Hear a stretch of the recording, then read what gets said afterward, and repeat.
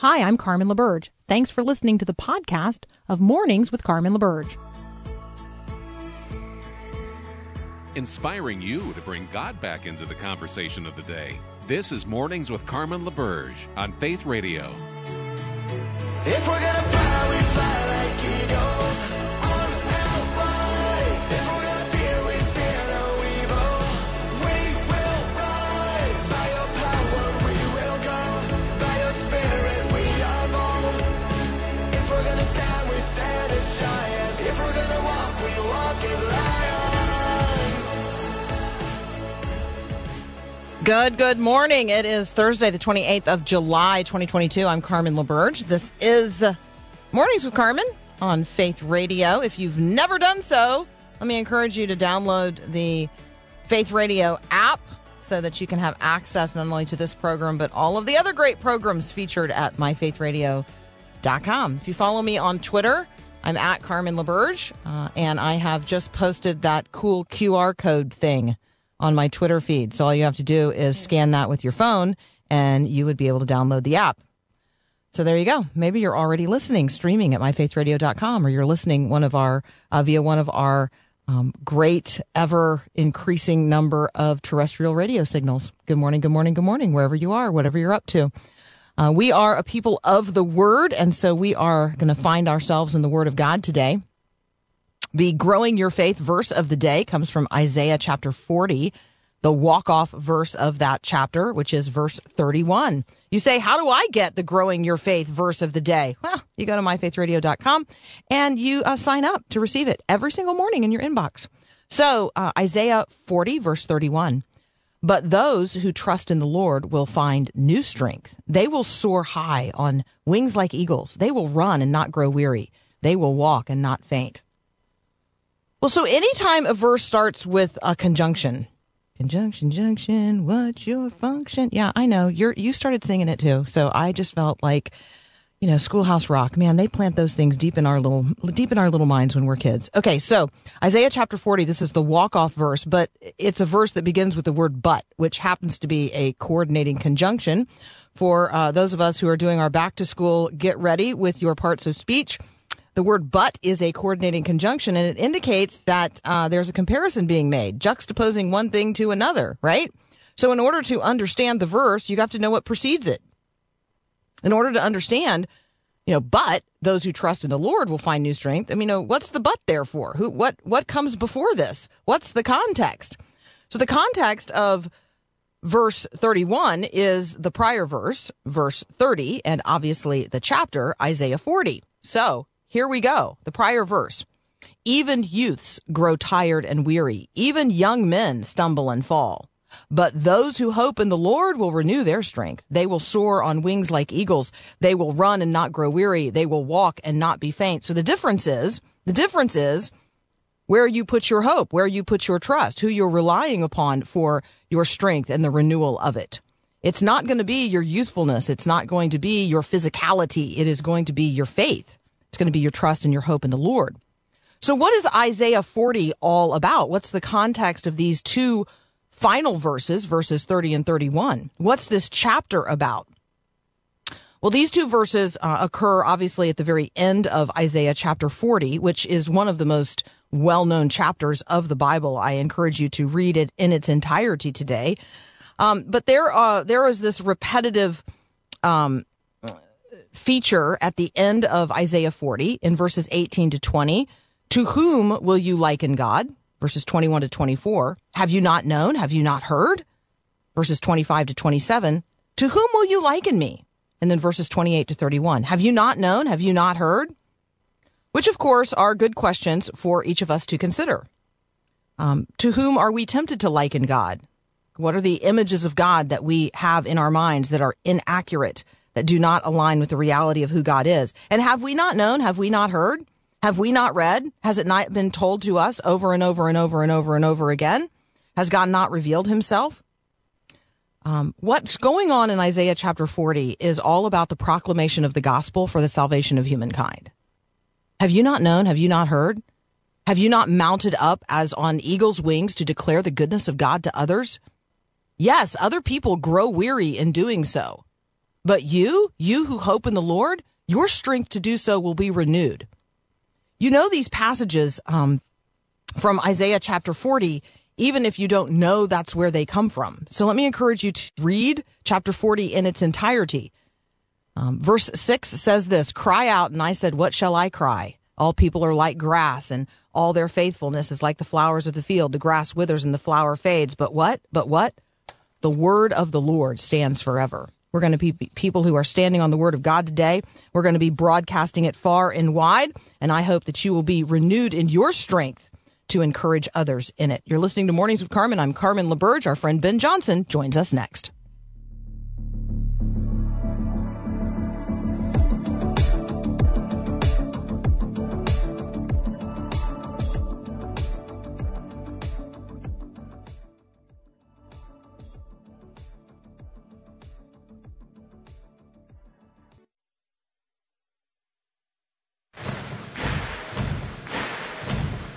This is my right,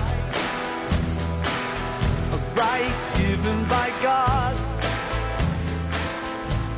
to live a... Our friend Ben Johnson is back. You can follow him on Twitter. He's the Right's Writer. You can also find what he's writing at WashingtonStand.com.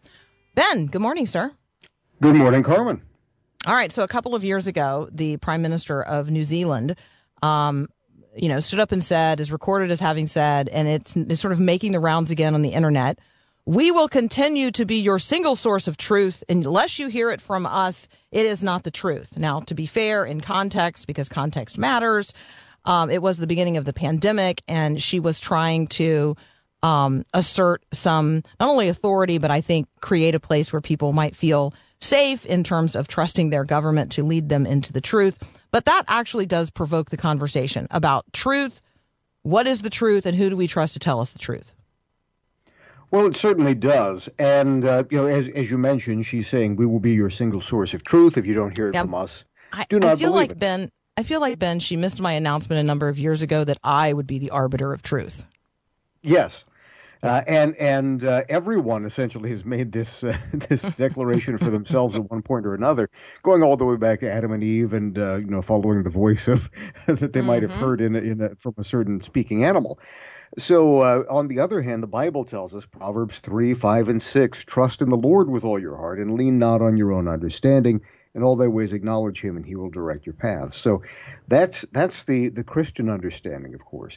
But for the government to make this kind of assertion, as you say, this was during the very beginning of the outbreak, and as we were discussing just last week, the new book by Deborah Birx, I should say, easy for me to trip over those conflation of words, acknowledged that there were many statements that were made in those days and in the days following that were based on assertion in order to make a certain kind of reassurance, to assure people that they are in fact the experts that, as it turns out, we're not so certain. They weren't certain about, and in fact, they were making it sometimes to government officials that they were not certain about. So, when we talk to a government official, even if they are a so-called expert in their field or someone who is acknowledged by everyone as an expert in their field, they might be wrong.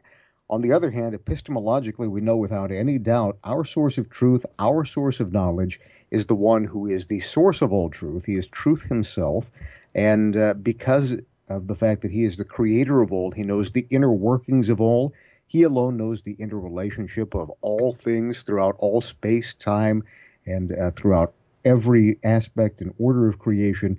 And therefore, he knows what's best for us and what factors work together for our good and the good and the salvation of all those around us, according to Romans 8:28. So for Randy and Eddie walking this morning, you used a big word. I mean, they might already know it, but maybe there's two other people walking right now listening, and they looked at each other when you said epistemological, and they're like, what? Is he Episcopalian? What is he talking about? What is epistemological? So it's the way we know what we know. It's the things that we know and the way that we know what we know. And so this conversation about the truth is dependent upon what we receive in terms of our sources of information. I receive the Bible as the infallible word of God. I receive it as the word of God. I acknowledge that God is and that God has spoken. But other people, Ben, do not take God at his word. They don't believe in his existence, and they certainly do not believe that he has communicated through the scriptures of the Old and New Testament. So can you talk a little bit about what happens when we rely on, like, I'm going to rely on the Bible as infallible and God as the ultimate teller of truth, but other people are going to rely on other sources. And that's where we reach this conflict, not only interpersonally, but in the culture. Absolutely. And just to be absolutely clear, I'm not Episcopalian. I'm just pretentious. So, he just has a big vocabulary. He's a vocabulariist. Mm-hmm. So, well, my hero was William F. Buckley Jr., if it says anything. But in terms of what it means for us when we take God at his word versus other sources of truth, essentially it's relying on different experts, isn't it?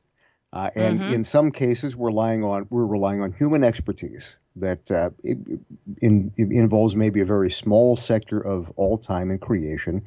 And those who do their job well, we can give them the honor that is due to them. The scriptures talk about giving the doctor his due and so on, giving other people the praise that their actions and their intentions and study of even secular topics deserve. If someone does a good job in their own area, which God has gifted them with, and they should give God the glory for whatever it is that they've discovered. But that is just a reflection of all of God's creation as he's created it. On the other hand, the Bible tells us that there are laws embedded in all of creation, that there are moral laws that rule the universe, and particularly our interrelationships with one another, and that if we follow those laws through Christ, we will have greater success, that we will have better relationships, and that we will be more fit, especially not so much for this world, but for the world which is to come, which is the greatest and truest reality. So even if we're following the very best experts, the best expertise changes over time. The best expertise is limited, but God has unlimited, complete, and utter omniscience over all things. And those principles can be expanded and applied to every area of knowledge, of every area of our interrelationships, and those will always hold true. Whatever it is that he says, we can take it to the bank. All right, Ben Johnson and I will be back in just a moment. What would you do if you could actually go to college, but know that you were going to graduate with a trade and a skill, a very, very inexpensive college education that was also going to guarantee you good employment in a trade? Yeah, we're going to have that conversation up next. You're listening to Mornings with Carmen. I'm Carmen LaBerge, and this is Faith Radio. Thanks so much for listening to the podcast of Mornings with Carmen. As you know, this is a rebroadcast of the live radio show we do on the Faith Radio Network every day. There is a lot going on at Faith Radio. Tons of free resources waiting for you to take advantage of and share with others at myfaithradio.com. Be sure to check us out on social media as well. This is a community of believers, and we gather together here, and we all need prayer, and, well, we'd love to pray for you. The Faith Radio team is serious about prayer. We pray for specific requests every single week when we gather on Tuesdays and Thursdays as a staff. So share your prayer request with us anonymously and securely on our website at myfaithradio.com, and then be assured of our prayers for you in the Spirit of Christ. Check it all out at myfaithradio.com. We need to be the lambs that roar. We need to be eagles that soar. All right, Lori's listening, and she wants to be a mechanic, so she's super excited about the possibility of going to a school that's only going to cost $15,000 a year, including housing, where students are going to get paid a salary as they train, and that they will graduate with the financial freedom to start their families and be productive members of their faith communities.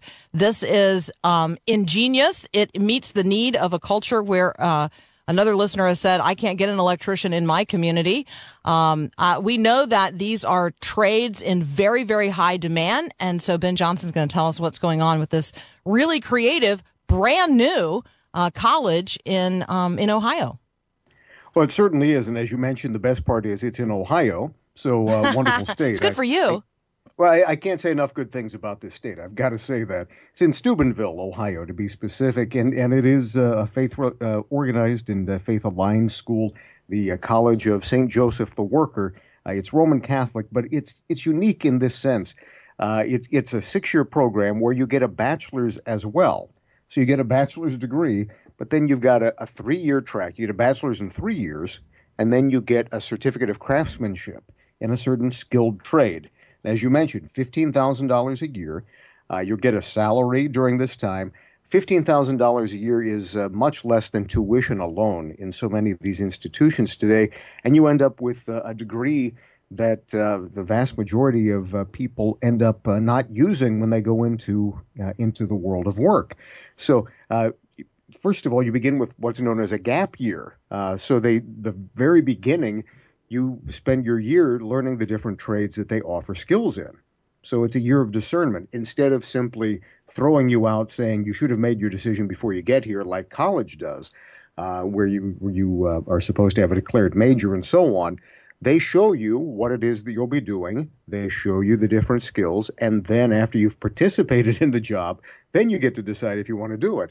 And then you get your bachelor's, and then you are trained within one of these so that you certainly have the intellectual background, but also the saleable skills that if you don't use the bachelor's, you've got a hard skill. As you say, it's so hard to get a skilled tradesman who is knowledgeable, but then also who has an ethic, a Christian ethic in the way that they apply it.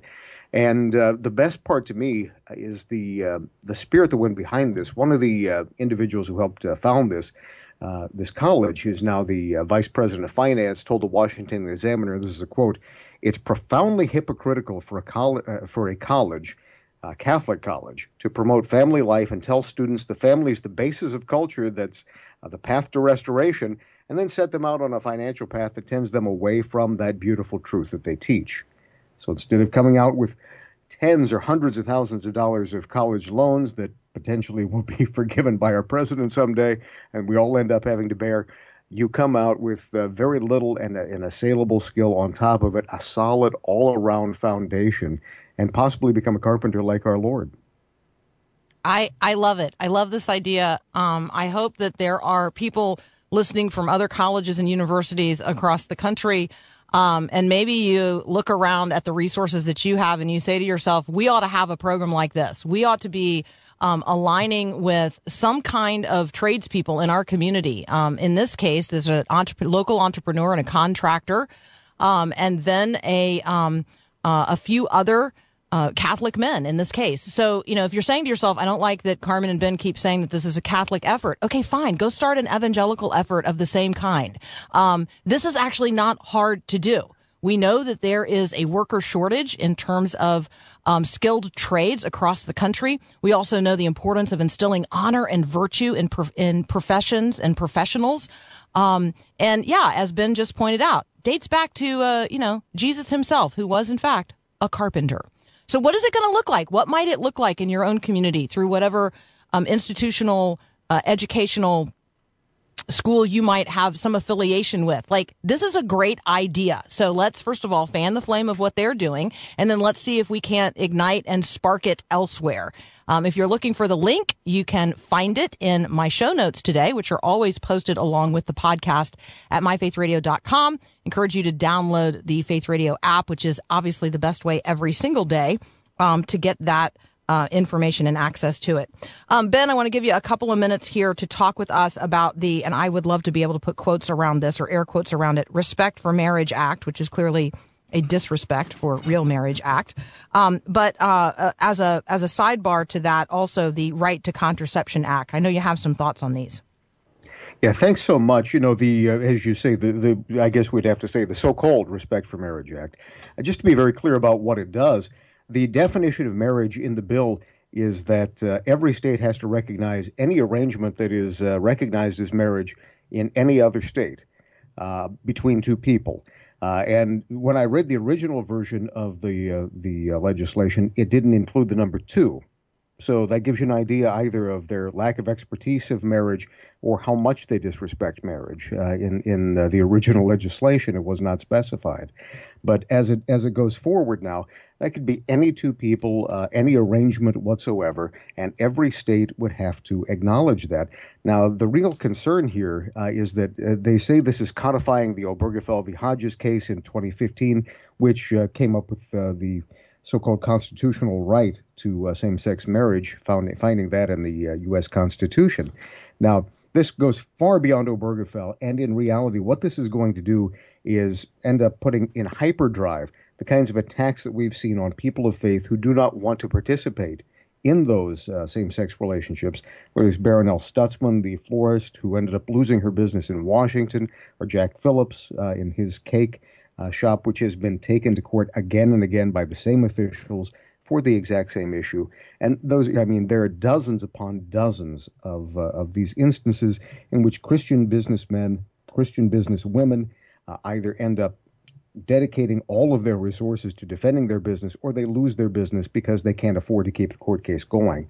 So we're going to see this go into hyperdrive as this legislation moves forward, all for a case that I don't believe we probably have 5 Supreme Court justices who have any appetite to overturn in the first place.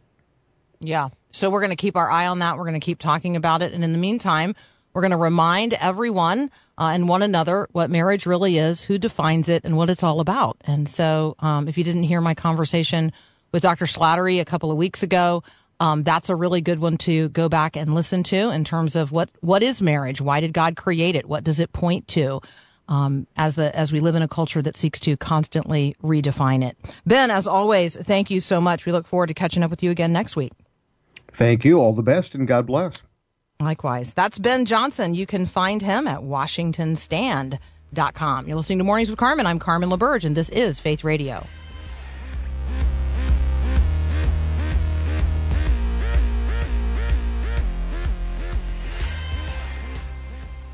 I see you dressed in white, everyone made right. I see you rose and bloom. Frequently on Breakpoint with John Stonestreet, you have been hearing reference to a book called Tearing Us Apart, how abortion harms everything and solves nothing. And so we were able to capture a conversation with Dr. Ryan T. Anderson, one of the co-authors of Tearing Us Apart. And so you're going to hear that audio in just a minute. And let me remind you of this in the context of this conversation. God wants us not only to love him with all of our heart and all of our soul and all of our might, and to remember the words that he has commanded us, but he wants us to actually have those words on our heart, teach them diligently to our children, talk about them when we sit down and when we walk around and when we rise up, bind them as a sign on our hand, or that means to carry them around with you. Put them on the frontals of your eyes, which means view everything through the lens of God's word and God's commands. Write them on your doorposts of your house and on your gates, which means that we'll be reminded of them every time we enter or leave. And so will everyone else, because the place where we live will be marked by the word of God. All of those are words from the Shema, from Deuteronomy 6:4-9. And I'm reminded that God is insistent that his people keep his word in front of us all the time, because we are forgetful. Because we are forgetful. And when we forget, our cultural fabric wears thin, and eventually it tears apart. And what is tearing us apart in our culture? Well, one of those things is abortion. So how does abortion harm everything and solve nothing? That conversation up next with Dr. Ryan Anderson. You're listening to Mornings with Carmen. I'm Carmen LaBerge, and this is Faith Radio.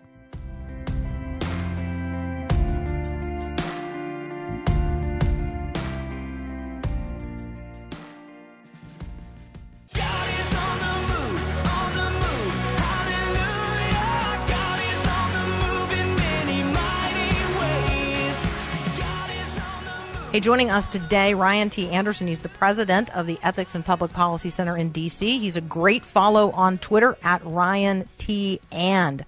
Ryan, welcome to Mornings with Carmen. Happy to be with you. Thanks for having me. So dinner at your house last night looked really great. I'm following you on Twitter, and it looks like spaghetti squash from the garden topped with meat sauce made with your neighbor's beef, and then tomatoes and garlic also from your garden with a side of kale, blackberries and peaches for dessert. Man, you got a bumper crop. It looks great.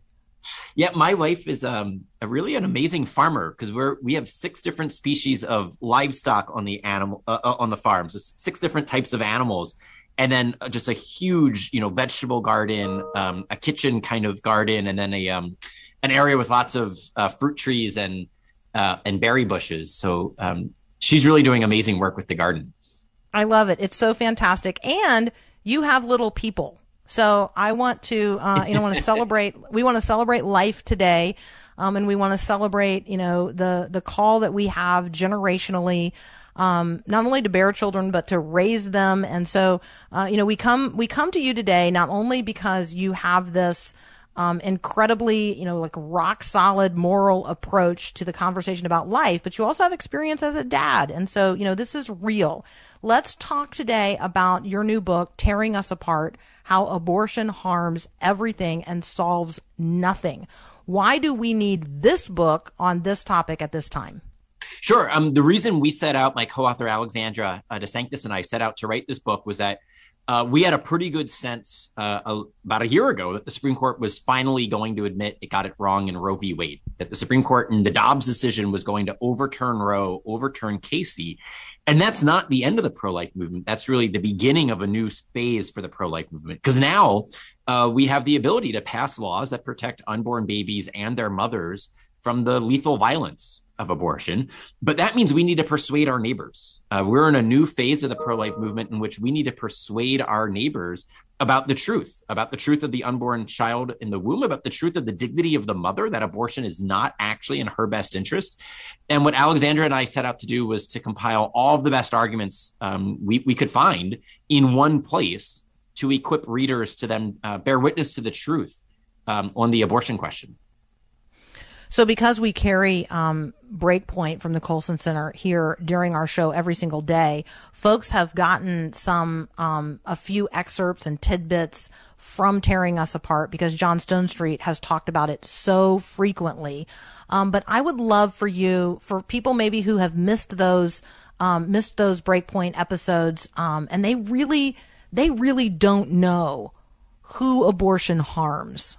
Could you talk with us about that? Who does abortion harm? Sure. I mean, so it more or less harms everyone that it touches. What we do in the book is we go chapter by chapter through the people who it harms. First, it harms the unborn baby because it kills the unborn baby. Second, it harms women. It harms all women. And I'll go through this in a couple of stages. I mean, first, there are physical consequences to abortion for women who have had abortions. There are physical consequences, immediate and long-term. Second, there are psychological and emotional consequences to abortion, both immediate and long-term. And then third, there are cultural consequences to abortion that not only impact women who have had abortions, but that impact all women. Because abortion is predicated, it's built upon a society that takes the male way of being human as normal, and the female way of being human is somehow a defective version of the male. And therefore, for women to be equal to men, they need to sterilize their bodies and they need to kill their own children, right? So abortion is predicated on a false sense of equality that takes not both ways of being human equally, and therefore crafts our laws and our policies, our economics, our higher education around the reality of female embodiment. But it takes the male way of being human as the default and then tells women they need to make themselves more like men. So that's only the second chapter. Then we look at how, third chapter, abortion particularly harms people who are already at the margins of society. So we look at the statistics on how there's an elevated rate of abortion for Black babies. Some of this flows from the eugenic roots of abortion and Planned Parenthood. The founder of Planned Parenthood, Margaret Sanger, very clear that there was a eugenicist push with abortion. Second, baby girls are targeted for lethal discrimination in the womb. And there are millions of missing girls all across the globe because of sex-selective abortion. And then finally, people with disabilities are lethally discriminated against in the womb. And this is where you see the Orwellian headlines where they say something like Iceland eradicates Down syndrome. They didn't actually find a cure for Down syndrome. What they've done is they've aborted every unborn baby diagnosed in the womb with Down syndrome. Then chapter 4, we look at how abortion has harmed the medical field. Chapter 5, how it's harmed our law. Chapter 6, how it's harmed our politics. Chapter 7, how it has harmed our culture. And so the book really is meant to be comprehensive. It's really meant to empower readers to see the totality of how abortion has harmed everything. It's solved nothing. Abortion. It is tearing us apart, how abortion harms everything and solves nothing. We're going to continue our conversation with the co-author, Ryan T. Anderson, in just a moment. You're listening to Mornings with Carmen. I'm Carmen LaBerge, and this is Faith Radio.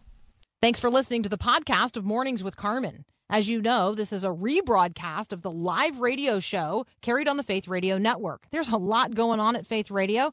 Tons of free resources just waiting for you and for you to share with others at myfaithradio.com. How does that all happen? Well, it happens through listener support. So Faith Radio, Mornings with Carmen, all available because of listener support from listeners, well, just like you. If you're a supporter, thank you so very much. If you'd like to become a supporter today, just visit myfaithradio.com. And again, thanks for being a part of what we do every day at Mornings with Carmen. Rise with a shout, cry out, our God's alive. Rise, holy fire, burn bright. Continuing our conversation with Ryan Anderson, you can find him at the Ethics and Public Policy Center. That's EPPC.org, eppc.org, or you can find him on Twitter, Ryan T. And. Ryan, when you walk through all of the ways in which abortion harms us, the baby, women, people who are already marginalized, how it has harmed us across medicine and law and politics, and how it harms us as a culture, I think that, there's no question that abortion is tearing us apart. I do appreciate that you guys lay out for us that ending abortion is going to require this both and approach. Could you talk with us about sort of what's included in a both and approach versus an either or approach? Sure thing. I mean, so what you frequently hear from, certain, particularly activists on the left, right? So they're not actually pro-life, but they're trying to divide the pro-life movement. They'll pose a series of either ors where the pro-life response is actually both and. So for example, should it be law or should it be culture? And the proper response is both law and culture. Pro-lifers need to work in both fields. We need to reform our culture and we need to reform our law. We need cultural supports for women to choose life, and we need legal protections, right? So it's a both and. Another false dichotomy, should it be at the state level or the federal level? It's going to be both at the state level and at the federal level. A lot of our immediate progress is going to be made at the state level because there are state legislatures right now where we can pass good pro-life laws. But ultimately, we can't be a country that's half divided, half free, half slave, nor half pro-life, half pro-choice. A house divided cannot stand. So eventually, we're going to need federal legislation, federal protections, perhaps at the constitutional level, perhaps at the statutory level. So both state and federal. Should we focus on the supply of abortion or the demand for abortion? And again, it needs to be both. And the supply of abortion, the abortionists, Planned Parenthood, we need to address that. But then the demand for abortion, why do women think they need abortion? No one actually needs abortion, but why do they think they need abortion? What are the social pressures, the economic pressures, the cultural pressures? We need to address those as well. And then the last question would be, do you focus on prohibiting abortion or do you focus on supporting mothers? And it's both and, right? We both want to prohibit lethal violence in the womb, and we want to provide the supports that mothers need. And pro-life movements are already doing both. So Texas, for example, the heartbeat bill, for over a year now, Texas has prohibited abortion after 6 weeks, after a heartbeat could be detected. And the media spent lots of time focusing on this. The media spent no attention on what Texas also did was allocate $100 million to the Texas Alternatives to Abortion program, right? So Texas is putting money where its mouth is, and it's providing funding to help women find alternatives to abortion. The pro-life movement at its best has always been both and, both state and federal, both law and culture, both protecting the unborn baby and supporting the mother to choose life. And moving forward, we just need to keep doing this, but we just need to do even more of it, right? We need to take it up a notch now that Roe is out of the way. Ryan, I feel like one of the things that that you're doing in this book is not only telling the truth, but telling the whole truth, and then telling nothing but the truth. And I feel like often what happens is people are taking one little bit of something and then they're saying, this is the whole story. This is the whole story. And I really appreciate that, that you guys have taken the whole story and all of its complexity and walked around in all of it, fearing none of it. And so I just, wanted to voice my appreciation for that. Help us who, those of us who do not live in, let's say, New York, Illinois, and California. Help us reach them. Sure. I mean, I think the starting point there is really going to be the second chapter of the book about how abortion is predicated on a false understanding of equality. None of us want to live in a society that tells our daughters that in order to be equal to men, you need to fundamentally change what is most distinctively feminine, most distinctively female, most distinctive to your identity as a woman, which is your capacity to bear new life inside of your own body. We do not need to sacrifice the bodies of women or the bodies of their unborn children in order to achieve equality.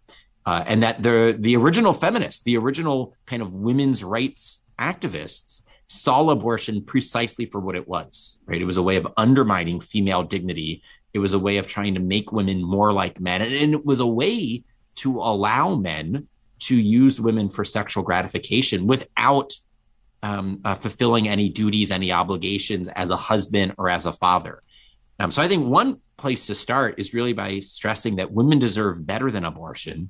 Abortion is not the price of equality. There are better ways of achieving equality that would actually take female embodiment seriously. And then I think the second place to start is to point out how for the past 49 and a half years since Roe, abortion has simply torn apart not just the bodies of unborn children, but the body politic. The Roe and the Casey decision prevented us from having these sorts of conversations, from trying to craft reasonable compromises as starting points, not as finishing points. I mean, I think, incrementalism has to be at the service of the abolition of abortion, but we couldn't even do the incrementalist work under the Roe and Casey regime. Talk with us about the concept, or maybe even the fallacy of settled law. Like, people keep using this idea that, this was settled, and it clearly was not settled for a whole lot of us.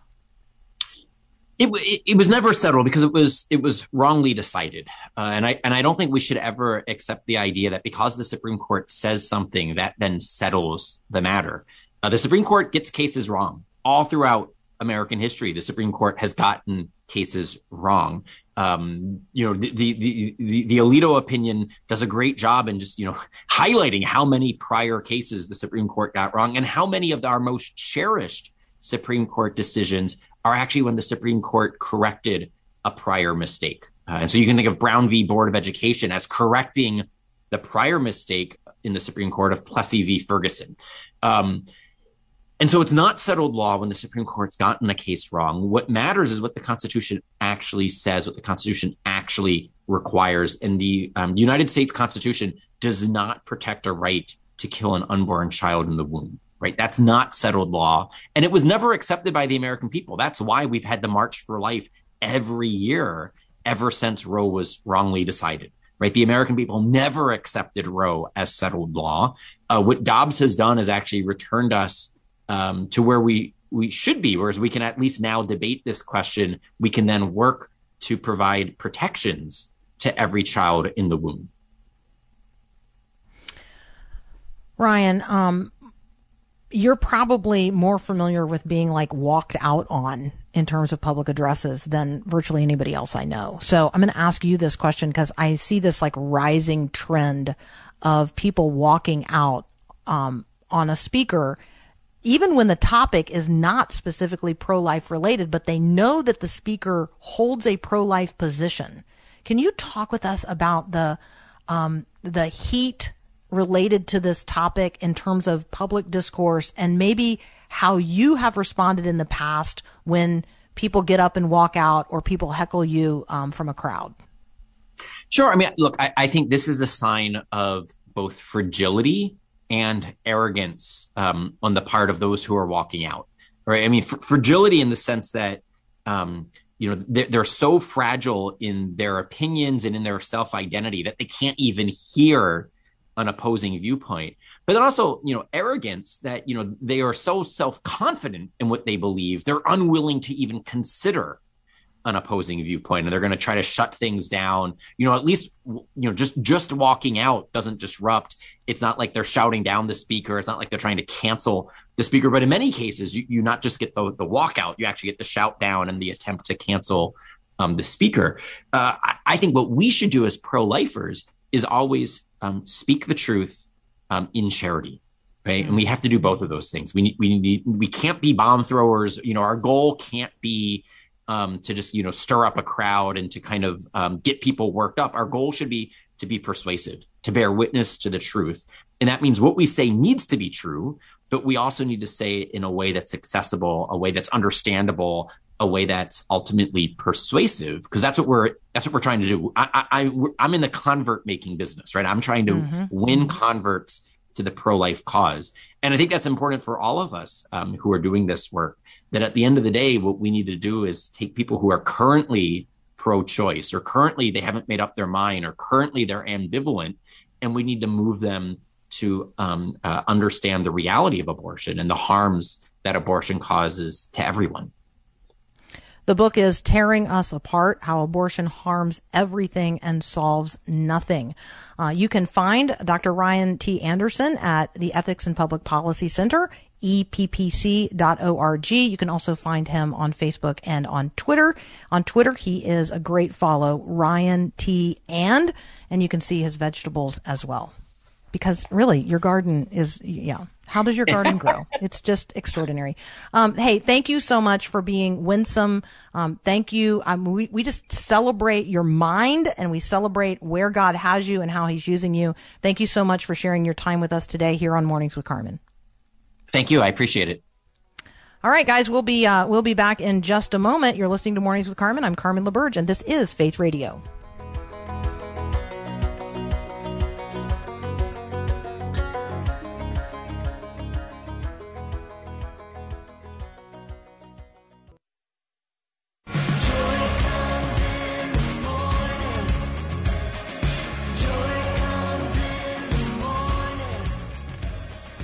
All right, I've preserved a little time for us here at the end of the hour because I want to read Isaiah 40 in its totality. We started off talking about the verse of the day, Isaiah 40, verse 31, which is the last verse. But those who trust in the Lord will find new strength or renew their strength, and they will soar high on wings like eagles, and they will run and not grow weary, and they will walk and not faint. And I'm concerned that we imagine that that is a promise of God to every weary person in every time and place.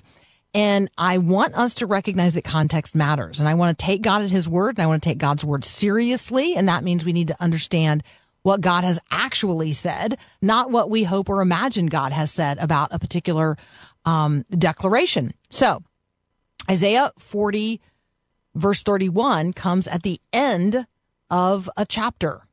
And so let's read that chapter in its entirety and see if we can understand when is it and who is it who is going to find new strength and soar on eagle's wings and run and not grow weary and walk and not faint. By the way, spoiler alert, it's people who are advancing the gospel. It's people who are declaring the good news of God's grace. Isaiah 40, comfort, comfort my people, says your God. Speak tenderly to Jerusalem and proclaim to her that her hard service has been completed, that her sin has been paid for, and that she has received from the Lord's hand double for all her sins. A voice of one calling, in the wilderness, prepare the way of the Lord. Make straight in the desert a highway for our God. Every valley shall be Raised up, every mountain and hill made low. The rough ground shall become level, and the rugged places a plain. For the glory of the Lord will be revealed, and all people will see it together. For the mouth of the Lord has spoken. A voice cries, "Cry out." And I said, "What shall I cry?" All people are like grass, and all their faithfulness is like the flowers of the field. The grass withers and the flower falls, because the breath of the Lord blows on them. Surely the people are grass. The grass withers and the flower fades. But the word of our God endures forever. So who will bring good news to Zion? Go up on a high mountain. Who will bring good news to Jerusalem? Lift up your voice with a shout. Lift it up. Don't be afraid. Say to the towns of Judah, "Here is your God." See, the sovereign Lord comes with power, and he rules with a mighty arm. See, his reward is with him, and his recompense accompanies him. He tends his flock like a shepherd. He gathers the lambs in his arms and carries them close to his heart. He gently leads those who have young. Who has measured the waters in the hollow of his hand? Who has the breath of his hand, by the breath of his hand, marked off the heavens? Who has held the dust of the earth in a basket, or weighed the mountains on the scales and the hills in a balance? Who can fathom the Spirit of the Lord, or instruct the Lord in his counsel? Whom did the Lord consult to enlighten him? Who taught him the right way? Who was it that taught God knowledge, or showed him the path of understanding? Surely the nations are like a drop in the bucket. Regarded as dust on the scales, he weighs the islands as though they were fine dust. Lebanon is not sufficient for altar fires, nor its animals enough for burnt offerings. Before him, all the nations are as nothing. They are regarded by him as worthless and less than nothing. With whom, then, will you compare God? To what image would you liken him? As for an idol, a metal worker casts it, a goldsmith lays on it gold and fashions silver chains for it. A person too poor to present such an offering selects wood that's not going to rot, and they look for a skilled worker to set up an idol that's not going to fall over. Do you not know? Have you not heard? Has it not been told to you from the very beginning? Have you not understood since the earth was founded? God sits enthroned above the circles of the earth, and its people are like grasshoppers. He stretches out the heavens like a canopy and spreads them out like a tent. He brings princes to naught. He reduces the rulers of this world to nothing. No sooner are they planted, no sooner are they sown, no sooner do they take root in the ground than he blows on them and they wither, and like a whirlwind, they're swept away like chaff. That's the context, my friends, of God declaring who's going to be lifted up. Thanks for listening to this podcast of Mornings with Carmen LaBerge from Faith Radio. If you haven't, you can subscribe to automatically receive the podcast through iTunes or the Google Play Music app. That way you never miss an episode. It's also available anytime at myfaithradio.com.